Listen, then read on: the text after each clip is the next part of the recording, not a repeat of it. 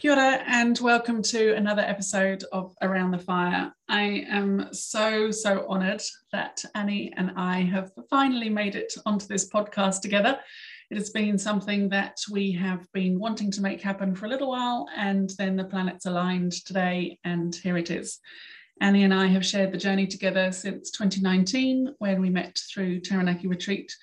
And I don't really want to tell much more of Annie's story because that's very much what she's here to do. And she does it so beautifully. So Annie, I just want to say thank you so much. Got so much respect and admiration for you. And yes, thank you for agreeing to come on the podcast. And yeah, I just want to hand it over to you and for you to share your story. Oh, cool. Thanks heaps, Liz. Thanks for having me. Okay, gosh, where to begin? First of all, I am born and bred Hawke's Bay. Lived there for 50 years now with my husband, Warwick, not all of those years, obviously, and we are the parents of 3 children. So Luke, our eldest, currently lives in Tokoroa. We have a daughter, Charlotte, also in Hawke's Bay, and then our daughter, Beth, and a lot of the story is about Beth. So our situation back in 2011, we were living in Hawke's Bay, just doing our thing with our children, raising them, normal kind of family life really. And Beth at the time was 15, very, very typical 15-year-old, pretty headstrong and determined, certainly knew her own mind, but just a really kind, beautiful girl who just really looked for the good in people, loved her horses, just was doing pretty good actually. But, you know, as lots of teenagers do, she just was trying to find her own way, and we did butt heads somewhat. I'm not really wanting to get too much into it, but we did have a situation with some other family members who, when Beth was sort of pushing the boundaries and stuff, decided that they knew better than us, and they actually removed Beth from our home. So she actually went and lived with them, which we weren't very happy about at the time. And yeah, it was a pretty tough couple of years. At the time, we fought really hard to try and get her home. Beth also, you know, it was her choice to go and live where she didn't have parents putting sort of boundaries around her. But, you know, at the age of 15, we really felt it was important that, you know, we did some parenting. So, you know, yeah, we were just kind of stuck a little bit between a rock and a hard place where we couldn't get her home. Our lives had to kind of go on at the time, so we have a couple of companies, one in Hawke's Bay and one up the East Coast. So my husband was busy with that. I enrolled in midwifery school, which is something that I wanted to do for a long time. And we just sort of tried to muddle along, but we certainly, you know, there was a big gap in our lives with Beth not being at home with us. So that was pretty tough. In December of 2013, we got a phone call that was absolutely devastating. And it was the police letting us know that Beth had taken her life. And I can't even begin to tell you in that moment how that felt. Our whole world just fell apart in that moment.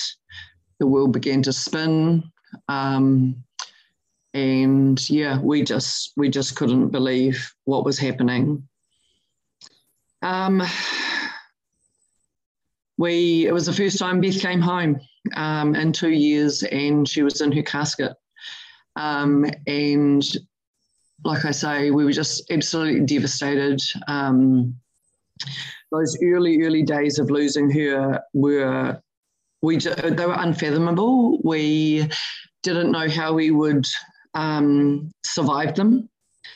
We didn't really know how to function in those early days. And, you know, my head was spinning with these questions, and, you know, the questions were, how is this survivable? will this pain last forever? The feelings of grief and loss and rage actually as well, because we felt like the last 2 years of our daughter's life had been stolen from us. And, would anything ever be good again? And I just, those were just the questions that were utmost in my mind. And I just really didn't know what the answer to those questions were. We're 8 years down the track now from that time. And I guess 8 years has taught us a lot of lessons. They've been hard fought and hard won lessons, a lot of them. But I feel like with a little bit of time and some distance from that original phone call, I have some insight, I guess, and some answers, I guess, to those questions. Answers that all I can offer is that they are the answers that were right for me. So I certainly do not think for a single second that I have the answers to all of it, but certainly some things that have worked for me, that have helped us along the way to be able to make it through this, the terrible experience of losing our daughter. So I guess that's a little bit of what I want to share today, is just some of those kind of insights. So I guess the first question that I had in that moment, from receiving that phone call, from those early days of just really trying to get through losing Beth, was, how is this survivable? And I truly thought in that moment that I didn't know that it was survivable. I think the answer for us that we learned very early on was literally, it was one day and even one moment at a time. And it was a matter of just holding on and somehow just making it through each moment, each day, each week. And just by making it through each moment, you somehow do it. It literally is one foot in front of the other. I will be really honest, and to start with, I was very, very down. I did feel suicidal myself, which seems incredible when we've just experienced this loss of our daughter ending her life by suicide. How could I feel that way? But what I believe truly for her is that she was going through some stuff that didn't necessarily mean that she wanted to die, but I think that she just did not know how to cope with and how to live with the pain of whatever it was she was going through. And that was how I was feeling. So it makes me feel like maybe that's, I can relate to how she was in that moment. And it was really scary for me. I would wake up in the morning and there'd be a moment in time where I would forget, just a brief, this sort of half nanosecond, and then it would all come crashing in again, like, oh my goodness, Beth has died and I can't live, I can't survive with the reality of that.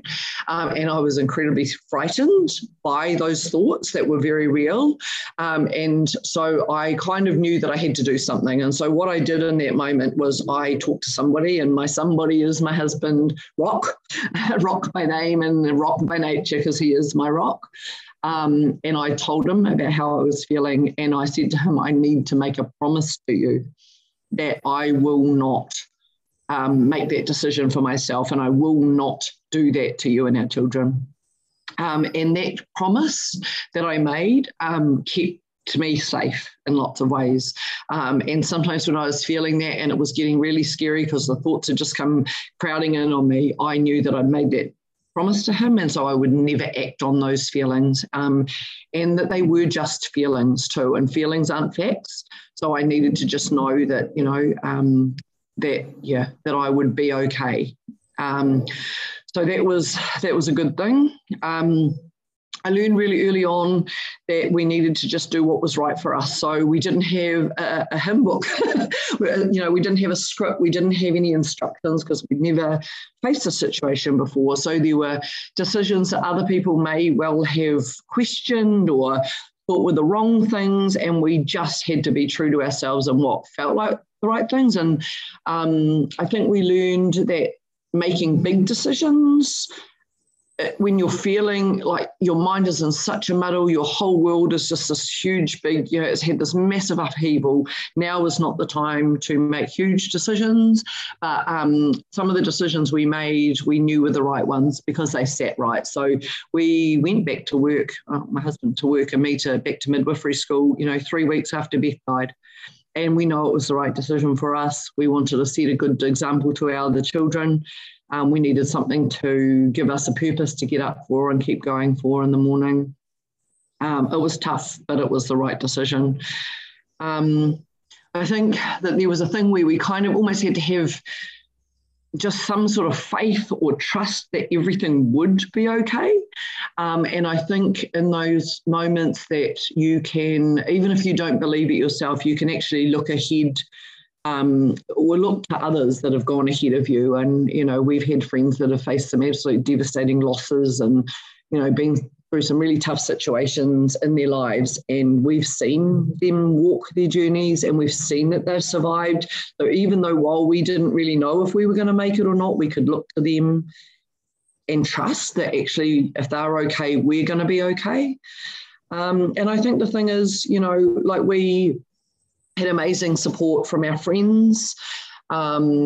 I felt very strongly that I needed support from a counsellor, especially because I was white-knuckling it essentially through every week, going through midwifery school and what was required of me there. I was just kind of like, I don't really know how I'm going to be able to do this. And I felt like I needed support that wasn't just our friends. Our friends were amazing, but I needed somebody that I could completely fall apart to, and that's where the counsellor came in. So the support thing was really important for us. And I think one thing I've learned along the way through talking to other people and just through our own experience is that the human spirit is just so resilient. And, the reality is that everybody goes through stuff. And it might be different stuff to what we've gone through. It might not be losing people to death. It might not be losing a child, but everybody's got stuff that they have to go through. And that grief and loss and pain are part of the human experience. That is the truth. It is what it is. And it is survivable. We just have to hold on. Because, this too shall pass. So I guess that's the answer to my question of, how is this survivable? Is this survivable? The answer is yes. I guess the other scary part in those early days was, the question that I was asking myself is, will this pain last forever? Because it was brutal. We couldn't sleep. It's just everything. It's just like, how are we able to function?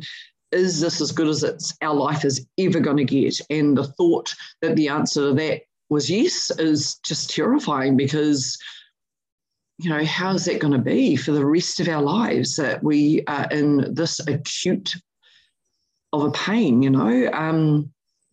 What I know for sure, thankfully, is that somehow the fog lifts.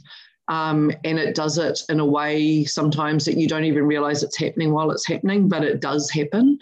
And I have been able to reassure others that have been going through stuff over the years that, that they can take comfort in that, that the moments, the acuity of the pain lessens, the intensity of it, the intensity of that, those early days of grief, the, crying for what feels like it's just hours and days on end becomes less. The moments when you fall apart space out, you don't fall apart as frequently. And then what begins to happen over time is suddenly you feel weirdly okay, and it might only last for a moment, or you might be sharing a memory or something, watching kitten videos on YouTube, and suddenly you find yourself laughing. And to start with, you feel incredibly guilty and like, how can this be? But again, I think that's part of the human resilience, is that that's just kind of how it plays out, that all of a sudden there's just some lightening of the intensity of those early days. What I know for sure, again, is that love is eternal.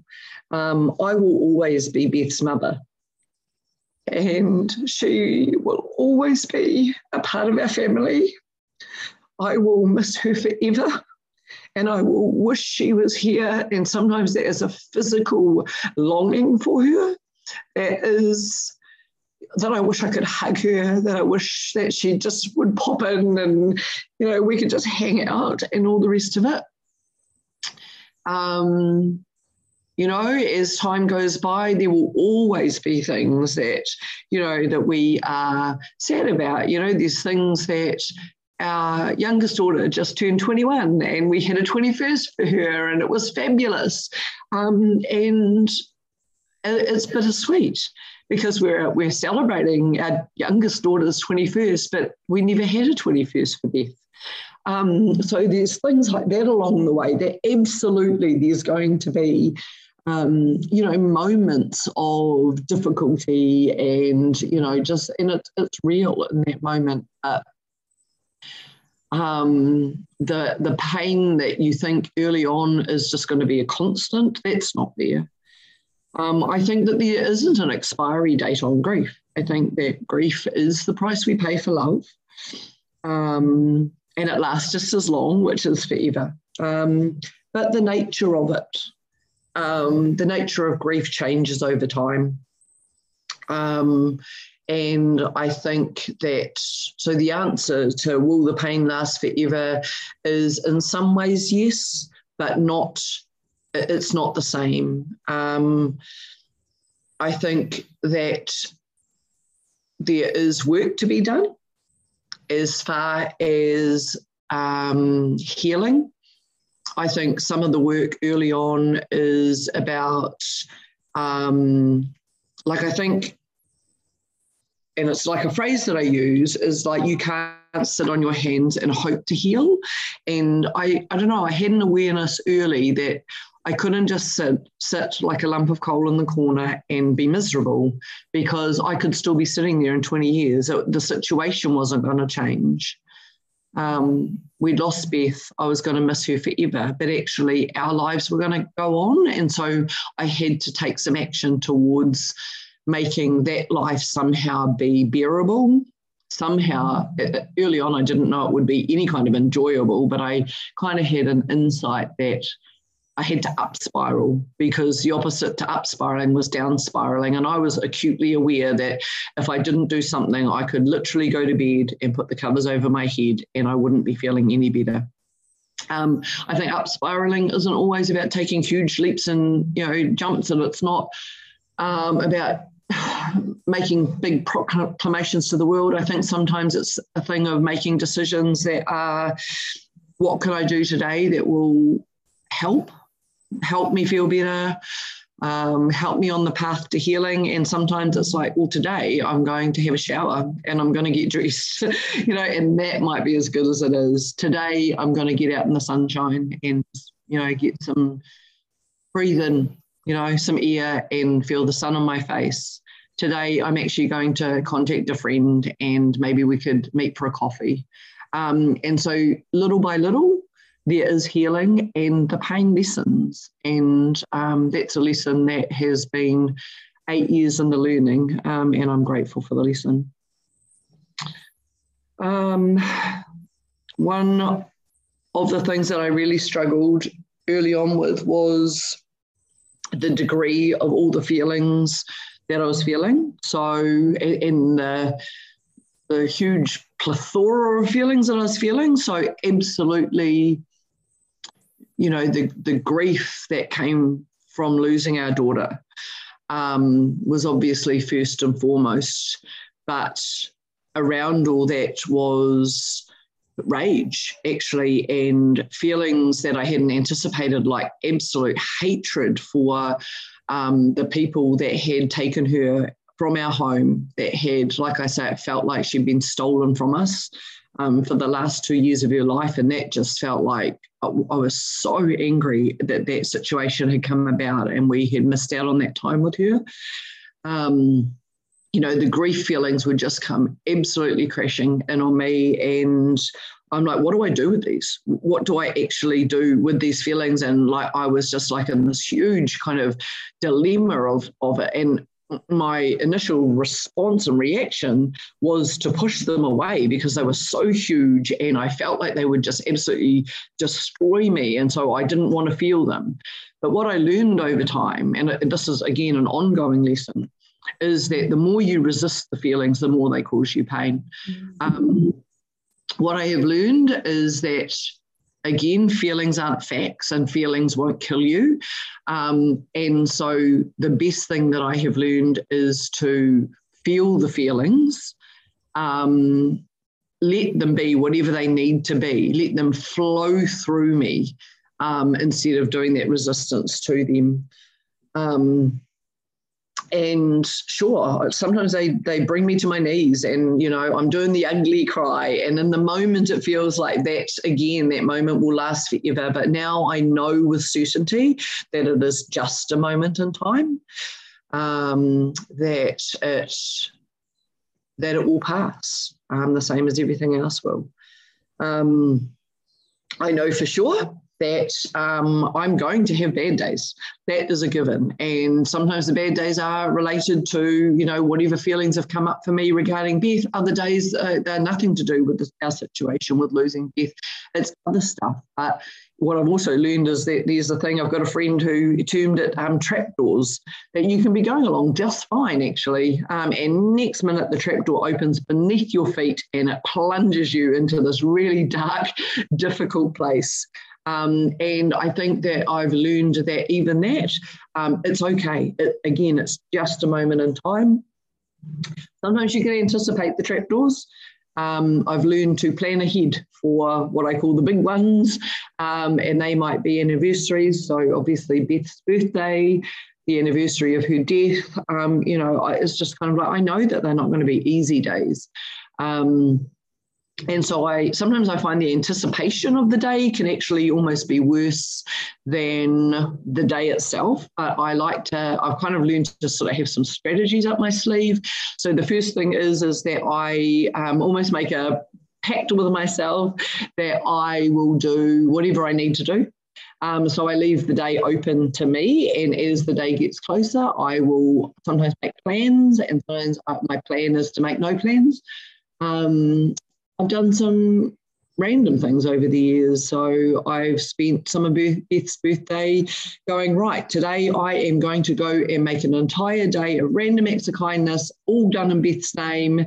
And I've made meals for people and I've baked and given away baking to random strangers, and I'll buy road workers frozen Cokes, and it doesn't always have to be things that cost money. It might be that I take trolleys back for people at the supermarket, or I'll be walking past somebody in town and I tell them that their dress is pretty, or whatever it is. I bought flowers for people and given them to just random people on the street.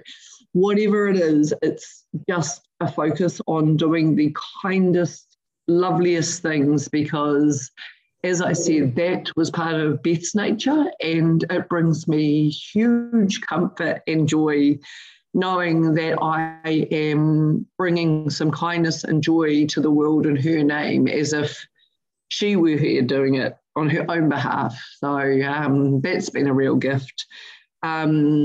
We often plan either on Beth's birthday or on the anniversary of her death to go out for a meal.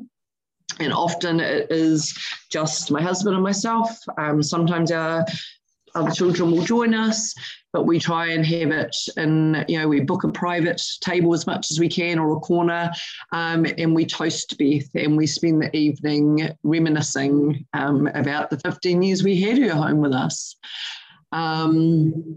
we have had some times where we've gone down to the beach and lit a bonfire and invited her friends to come with us. So whatever it needs to be, it tends to be. We just, like I say, we don't make the plans way in advance. We just sort of see what feels right in the time. But that's really, really helped with us. Just we keep her alive. She's alive in our hearts, but she's alive in our everyday conversations. When we're talking with our other children, it's always about, like Beth's name just as flows naturally from our tongues. We include her. She is part of our family, as she always was, she always will be. The rage, like I say, that was a biggie, and it was a big, huge feeling that I didn't anticipate would be part of it. And I really struggled early on because it almost crowded in on the grief and the memories I had of Beth. Because if I thought about her, the rage came up and I didn't know what to do with the feelings. And I remember this day actually really, really vividly, driving down the road, and I just was absolutely just seething, and I literally felt like my belly was filled with like writhing snakes. And I remember saying out loud as I was driving, I don't know what to do with these feelings, because I was just so consumed by them. Anyway, life happens, and I needed petrol in the middle of these pretty grunty feelings. I needed fuel. So I pulled into the service station, and I would have had a face like a thundercloud because I was feeling so yuck. And I started pumping my gas, and a car came in on the other side of the pumps. And there were some little faces in the window in the back seat, and these little people were waving at me. I couldn't help myself, and I didn't want to put my bad mood on them. So I kind of managed a bit of a smile, and I waved at these children. Immediately I kind of felt lightened, just even by that little action. Anyway, I walked in to pay for my petrol, and as I walked past the car, I saw their mum or their auntie, whoever the woman was, going to put the amount of her fuel into the pump. And there was just this moment of hesitation. And whether I read it right or not, I'm not sure. But what I know from my previous sort of, experiences have been, I think she's kind of going, well, I need bread and milk and groceries, and how much can I afford? And whether or not that was actually situation, I'm not sure, but that kind of sowed a seed in my mind. So as I went into the service station, I went up to the attendant and I said, can you add 2 pumps together? And he said yes. And I said, cool, because I want to pay for that lady's petrol today. I didn't know how much it was going to be, but it just felt like the right thing to do, just to do something nice for someone else. And so he said, yeah, no problem. So he did that. It was $15, it wasn't even a lot of money, but that's how much it was.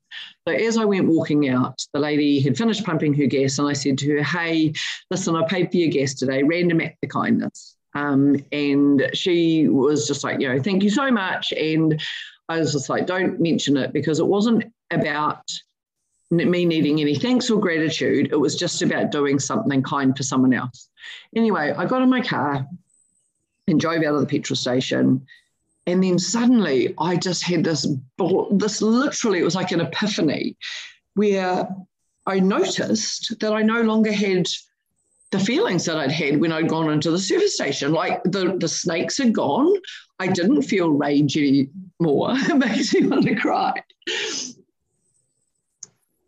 And what I realized in that moment was that you cannot have hatred and rage where there is love and kindness. You can't hold those two things in the same space. And what I had done was replace all of that rage with just love and kindness for that lady. And it was literally, that is probably the biggest, or one of the biggest lessons that I have learned over this 8 years. And it really has been absolutely key and instrumental to my healing. And yeah, on some of the toughest days where I have just felt absolutely despondent, And like maybe, again, because I'm not any kind of saint that I want to pick up the rage, or I again feel like maybe this isn't survivable because I'm just feeling so sad about losing Beth. I know that there's an answer to it, that actually what I need to do in that moment is go looking for an opportunity to do something kind and loving for other people. And I swear it's been my saving grace, and it's worked every time, which is just so cool. So, I'm really grateful for that insight. There's other feelings that have kind of happened along the way. Some of it's been fear, the fear of losing my other children, how to actually function along the way. To start with, I kind of had this thing where I compartmentalize all of my feelings. I had this sort of vision of putting all of them in a box with a lid on tight.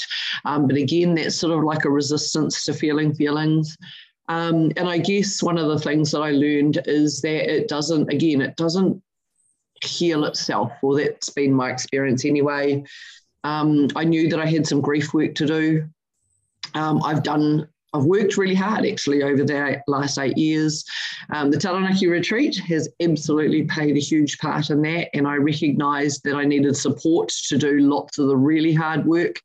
Some of that was dealing just with the grief and, just the circumstances around Beth's death and, the years preceding her death and stuff. And I was so supported to do that at my stay at the retreat. Some of it was for having hope and looking forward to the future. And Liz, you and I spent a lot of time on, looking ahead at how, what I wanted my life to look like and how I was going to take the steps towards finding joy and happiness again. I've had some other counselling along the way as well, where times when I've needed support and stuff, and I've just recognised that I needed somebody to walk alongside me while I did the hard work that was needed, and it's been amazing.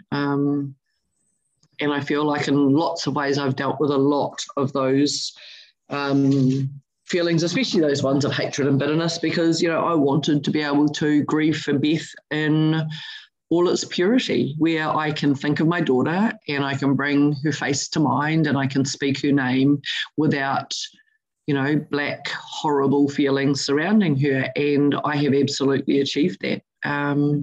The fear thing, I have just kind of held on again and just worked my way through it. And now the fear is a lot less, and I have just trusted the universe, I guess, to take care of me and take care of my other children. There's some other insights, I guess, that I've learned along the way that I sometimes share with people, or sometimes not, but I've learned them. One of them is just relationships. My husband and I have grieved and have gone, have travelled this journey in quite different ways.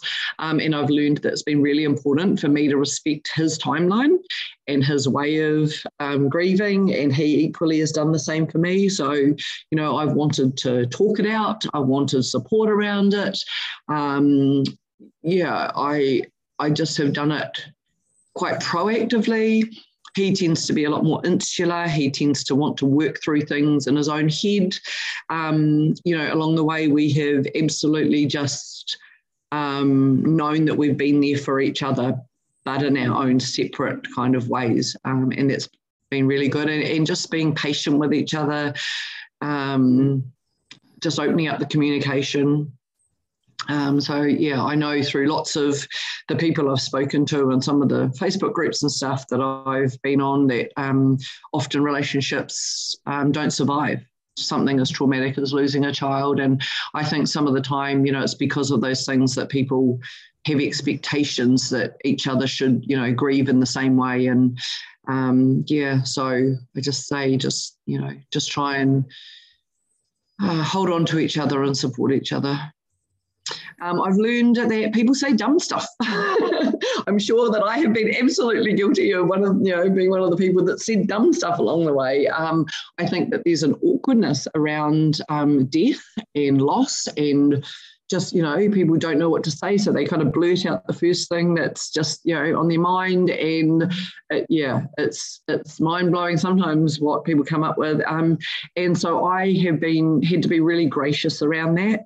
I have got a little saying, I'm Teflon, which means that I just don't let anything stick. I know that for the most part, people are not going out to be malicious or hurtful. And so sometimes people will say something and I'm like, oh, I felt that. And then I'm like, no, let that slide right off, and certainly don't hold it against people. What I've learned, some of it through what kind of didn't happen with us, but I'm much more aware now is just to be so compassionate of people when they are in tough situations. I've learned that it's really important to send the card, even if you're like, oh, it's too late now, 3 months has gone by, I should have sent the card straight away. Just send the card. It's fine. The people will still appreciate it, Say people's names. I know that people think, but if I mention them, it will upset the person. And what I know for sure is that, we didn't forget. We didn't forget that Beth died. And it is such a gift to us when people speak your name. I remember when, oh my goodness, I had a dream about Beth the other day, or I remember when this happened, with Beth, blah, blah, blah, or, oh man, I saw this thing the other day and I know Beth would have loved that. That is such a gift to me. We don't have new memories. So people giving us the gift of old memories. My aunt the other day sent me through some photos that I had never seen before. And it was so lovely. We're not getting new photos of her. So that was just so beautiful. So yeah, I've learned that, to say the name,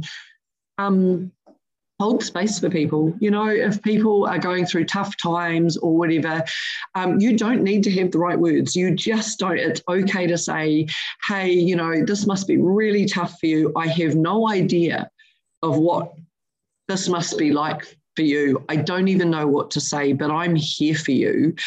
That is just all you need. And, just checking in. I've got friends that, 8 years down the track, I know that they must have it marked in their calendar, that it's, the anniversary of Beth's death, or it might be Mother's Day or something. And I just get little texts from them, or they'll ring me or whatever, just say, hey, thinking of you today. Oh, God, it means so much. Probably one of the things not to say is any sentence that starts with at least. They died, but at least blah, blah, blah. Yeah, but, I try really hard. I know that it's tempting sometimes to sort of try and jolly people out of stuff, but that probably is the least helpful thing. And I've learned that, to be really mindful of not starting sentences with at least, or, I know how you feel, because, you might have been through something similar.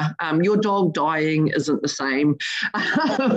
So, yeah, but I just think just being compassionate, being there for people, not waiting for people to, the whole thing of like, if you need anything, call around, drop some early days. We had a friend that just dropped in toilet paper and coffee and said, I know you'll be having lots of people, lots of visitors, so I thought this might be useful. Thanks. Didn't even come in, left it on the doorstep. Really cool. So, and on the subject of friends, and again, another thing that I never anticipated is that we would have lost friends along the way, which has been really hard and really tough. And I think what that is about, again, is that people just feel awkward and they're scared they're going to get it wrong. And so they just kind of stay away. And I think sometimes they probably think that they're doing the right thing and giving you space. But man, it's hard because, the early days when you lose somebody are busy. You're making arrangements and people come by to visit and,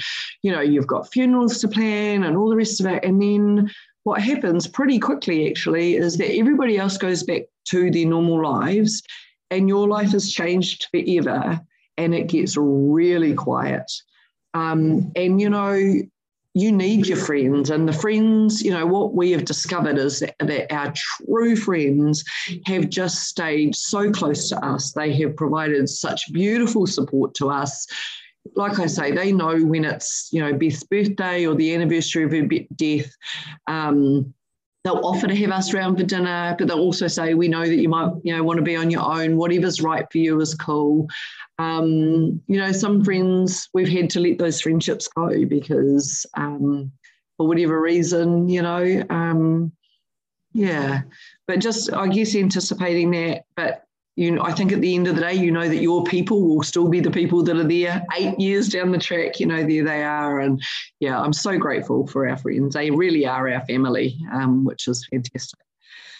I guess one of the big questions that I had for myself in those early days was, will anything ever be good again? Because I couldn't even anticipate or imagine how that could be the truth, and the thought of it just being as rubbish as it was in those early days forever was just soul destroying. It was just like, how are we going to be able to live if this is as good as it's ever going to get? And what I am pleased to be able to share with people now, and what I know now after 8 years of living this journey, is that joy and peace and happiness are just so achievable. It is our reality. I have a life now that I am just so grateful to have, with so many moments that are just worthwhile and fabulous and filled with laughter and people that I adore and stuff. And what I've learned is that doesn't replace the grief and loss and the feelings of missing Beth and all the rest of it. It lives alongside that. And somehow they just can coexist in the same space that is my life. And I sometimes, at the risk of sounding completely unhinged, but I can swing in and out of those. I can have a moment where, our youngest daughter again the other day was telling us about, the achievement that she's just, just done so well with her uni and all the rest of it. She rang to tell us about it, and we were so proud of her, and we were just, we finished the phone call. We were like, we're so proud of you, love. And then we're like, man, hasn't she done well? And then the tears just flowed down my cheeks, because in that moment of being so happy for her, so proud of her, there is also that thing where it's like, isn't it a shame? Beth didn't, get to experience this. Beth didn't get to be, going through uni and looking forward to her future. And those two things just are part of the reality that is our life. And that's okay. I'm not scared of the tears. I'm not scared of the feelings. They just coexist, and it's okay. And like I say, we're just so grateful for our big, beautiful life that had Beth in it too. That is part of the gratitude we have. And we have a real commitment to living our best life, and we see that as the best way to honour her and honour her existence. My husband has a tattoo on his arm that he got for Beth, and it's a play on the words out of the Garth Brooks song, The Dance, and it says, I could have missed the pain, but I would have missed the dance. And what that means for us is that we would rather have had Beth in our lives for the, that she was here on this earth for the 17 years. That this earth was lucky enough to have had her for that length of time and then lost her, than to never have had her at all. And we make a point to celebrate her existence. She was here, she was born, she existed, she was loved. We still love her. The feelings of love that I had for her when she was on this earth are no different to the feelings of love that I had for her when she was walking this earth. We honour her existence in loads of ways. We've got photos of her around our house. I had a quilt made out of her clothes that is on her, her bedroom is still her bedroom. It's our guest room too. Our guests get to see her photos on the wall. It's not a shrine. It's not something where we never enter that room. The quilt is on her bed made out of her clothes. I get to go in there and just talk to her and, spend time with her and with her memories whenever I want to. And it's beautiful. Like I say, we share stories with her and about her with our friends and our kids and stuff. And yeah, it's amazing. And life is good again, which is so cool. There's some things, and this is, I guess, almost to finish off with, there's some things that I wish that Beth knew. I wish before she made the tragic decision that she made, I wish that she knew how loved she was first and foremost. We just adored her. We were parenting her. We were setting boundaries around her. We still feel that was the right thing to do when you have a child of 15 that wants to go out and do all sorts of things that weren't good for her. She wasn't ready yet to be making some of those decisions for herself. But we wish that she'd known that it wouldn't have been like that forever. She was on the cusp of adulthood, and, like a couple more years, she would have been making all her decisions herself, and we would have just been loving her and supporting her through making her decisions. But, I think when you're 15, you don't know that. You just want all the freedom in the world, and you think your parents are pretty stink because they don't let you do everything you want to do. I don't know what was going on for her in those, weeks and months and moments before she made the decision to take her life. But I wish that she had known that whatever pain she was feeling that was so huge that she just wanted to escape from it. I just wish that I could turn back time and that she could have known in that moment that it would have passed, that all she needed to do was hold on through that moment, through those big, huge, horrible feelings, and just have known that it would have been okay, because her future was just so bright. She was just such a gift to this world. She had so much to look forward to, so many good things ahead of her. She might have traveled or gone to uni or, found love, had babies, just whatever decisions that she could have made in her life, like they were just all right there waiting for her. And, it makes me really sad that she missed out on those things. And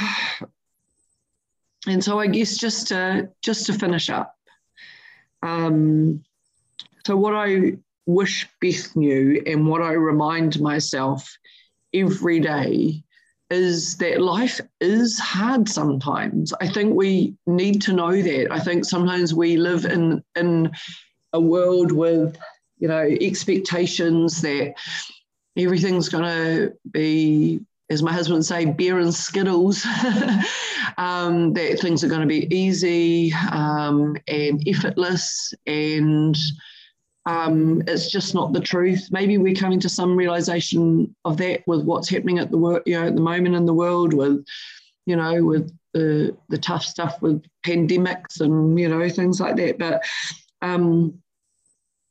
I think what sums it up for me, that life is so worth living, is this quote by L.R. Nost.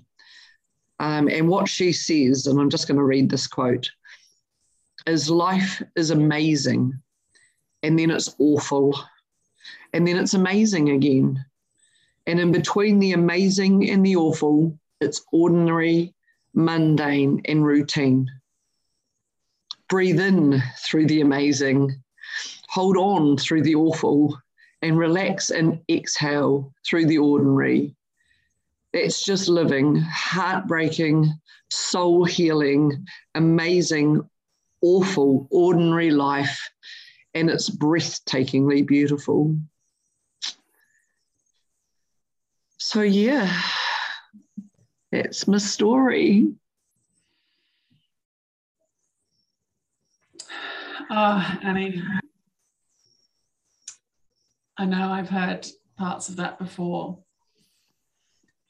but absolute credit to you and Rock for your journey, you know, for being so open to learning, you know, for taking those steps that you realized that you had to take, that it wasn't going to happen just by sitting in it.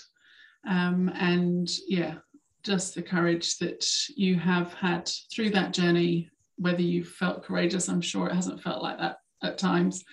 But, you know, I was writing down questions and things to ask, and you just answered them all as you know, you went along. And just such a beautiful gift for people to understand more about, you know, how it must be for you, you know, and moving forward. But also, you know, for someone that's listening that knows someone that's going through something similar and can take away some practical steps and some potential things not to say, that, yeah, will be super helpful as well. And if there's someone listening to this that is facing that decision as to whether they want to be on this planet right now, Annie, is there something that you could just say to them? I think, like I said, I truly believe that often people don't want to die. I think that the pain just feels so overwhelming and all consuming, and they cannot see that there possibly is a way out. And I so understand that. And, you know, like I said, those early days of grief, I'm like, how is it possible to survive this? I don't even want to live without my daughter. It felt like my life was going to be crap forever. And I think that's what I always want to say to people that are struggling and that are in that place of, but it's so dark and hopeless, because I think that's how it feels in that moment, is it's so hopeless, is that I think you just have to somehow trust, because like in that space, you don't necessarily believe it, but trusting that it won't always be like that, that there is a future that can be amazing, that this is sometimes how life is. It is a shit sandwich. And sometimes you just get a big bite in whatever circumstance. And there's so many different reasons that people may be feeling that way. But I just think the answer of it is to be tenacious, to just hold on, to reach out for support, literally tell somebody how you are feeling. And that is just sometimes the toughest thing, to actually admit it, that you are struggling, that you can't do it on your own. This is how I'm feeling. You know, the day that I had that conversation with my husband, I was so frightened because I was scared of what I might do. And for me, part of keeping myself safe was, one, speaking it out loud, because I do think monsters live in the dark, telling him how I was feeling, saying, I need your help with this. And for me, the protective factor was making a promise to him that I would not act on those feelings. You know, again, reaching out to the retreat and saying, this is so big. It's too big for me to do on my own. I need support around this. And, you know, the retreat was just so amazing at just opening up that space. And, you know, I worked hard when I was there to think about things that I didn't really want to think about, to unpack some feelings that I've been having, and some, you know, to say some things that I had just held deep, so deep inside of myself that it felt like, how could I even, they were ugly, you know, they were ugly thoughts and feelings. And, you know, the people that I came in contact with at the retreat did not judge me. They held space for me to speak those feelings out, those words out, and then just help me process them and rid myself of them. You know, we did some things that had never even occurred to me. We, you know, I had some paperwork, some horrible things that, you know, that some emails that I had, and we did like some sacrificial burning in the fire pit at the retreat. And do you know, it was so powerful because it truly, truly released me from some of that stuff. I didn't need that paperwork. I didn't need to be holding on to the evidence of some things that people had said or had done to me. And, you know, sometimes when like I say, I'm not a saint, and sometimes I go right back. It feels like to square one, and I want to pick those feelings up and those hurts up again. And what I do in that moment is I stop myself and I go, no, hang on. You dealt with this, remember? And it's like I've anchored it. I've anchored it to that experience, to the Taranaki retreat, to that fire pit. And remember, you released that there.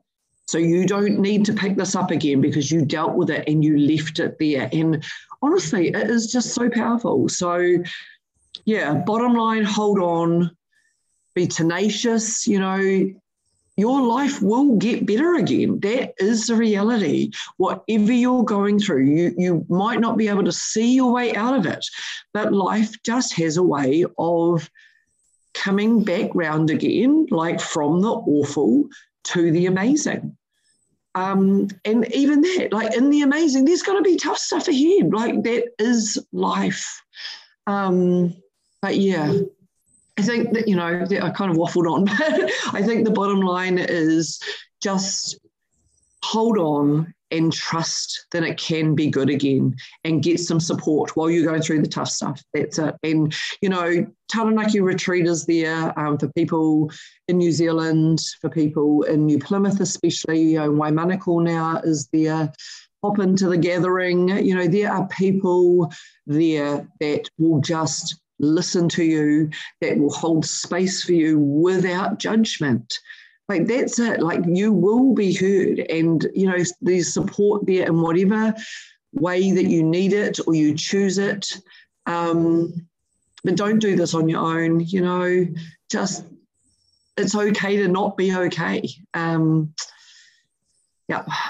It's up. It is. And I think, you know, with grief, there's the flip side of that, in that it's okay to be okay as well, you know. And what you were talking about is that you can go in and out, you know, within moments. And I know when I'm on that grief journey, yeah, you know, we can absolutely ride that wave. And, you know, then it can be like, gosh, how can I be happy now? And then it's like, it's actually okay that I'm happy now. And yes, you know, the next wave will happen when it happens, but it is okay to be okay in those bits as well. Absolutely. I think for us, I would be doing my daughter a huge disservice if if her legacy that she left behind from her short time on this earth was that we spent the rest of our days, and her brother and sister as well, being miserable and, you know, just living little wee small, bitter, hateful lives. Like, how would that be any kind of honouring her? Like I say, our lives are big and beautiful. We literally are squeezing every ounce of juice out of our lives, and we have so much fun, and we have so much joy, and we have so many good people in our lives, and we go out of our way to support other people, to support other kaupapa that resonate with us. Like we are just, I don't know, she lives on through us, you know, and I guess that is our kaupapa, you know. We've got cards printed out that we often give out in her name with like whatever it is that we choose to do. Like I say, it's not always financial. It might just be little wee things, but we, you know, the cards say that this random act of kindness was done in Beth's name, and please don't pay us back. It's not about gratitude back to us, or, you know, that we're wanting any thanks or anything like that, but please pay it forward, perpetuate. You know, I think we can absolutely start this ripple of kindness and love and aroha that just literally can just go on forever. And I love that that is what comes out of Beth's existence, you know. It's pretty cool, actually. It's really cool. It is. And I think, you know, that I do talk to clients about that in terms of what it is about the person that you've lost that you want to take on. So that we're not always thinking about, as you say, the bitter and the hatred and the upset and the anger, but what were they about? What were they passionate about? You know, and yeah, absolutely. When I hear you talk about Beth, it's always about kindness and her giving. And yeah, so it's like that's what you've been able to carry on into, you know, the next chapters in the future. So yeah, again, thinking, you know, if someone's listening and they have lost someone, what was it about that person? You know, what was it about them that, yeah, and their legacy that you can then carry on for them, I think is a beautiful, beautiful idea. Yeah, sure. Awesome.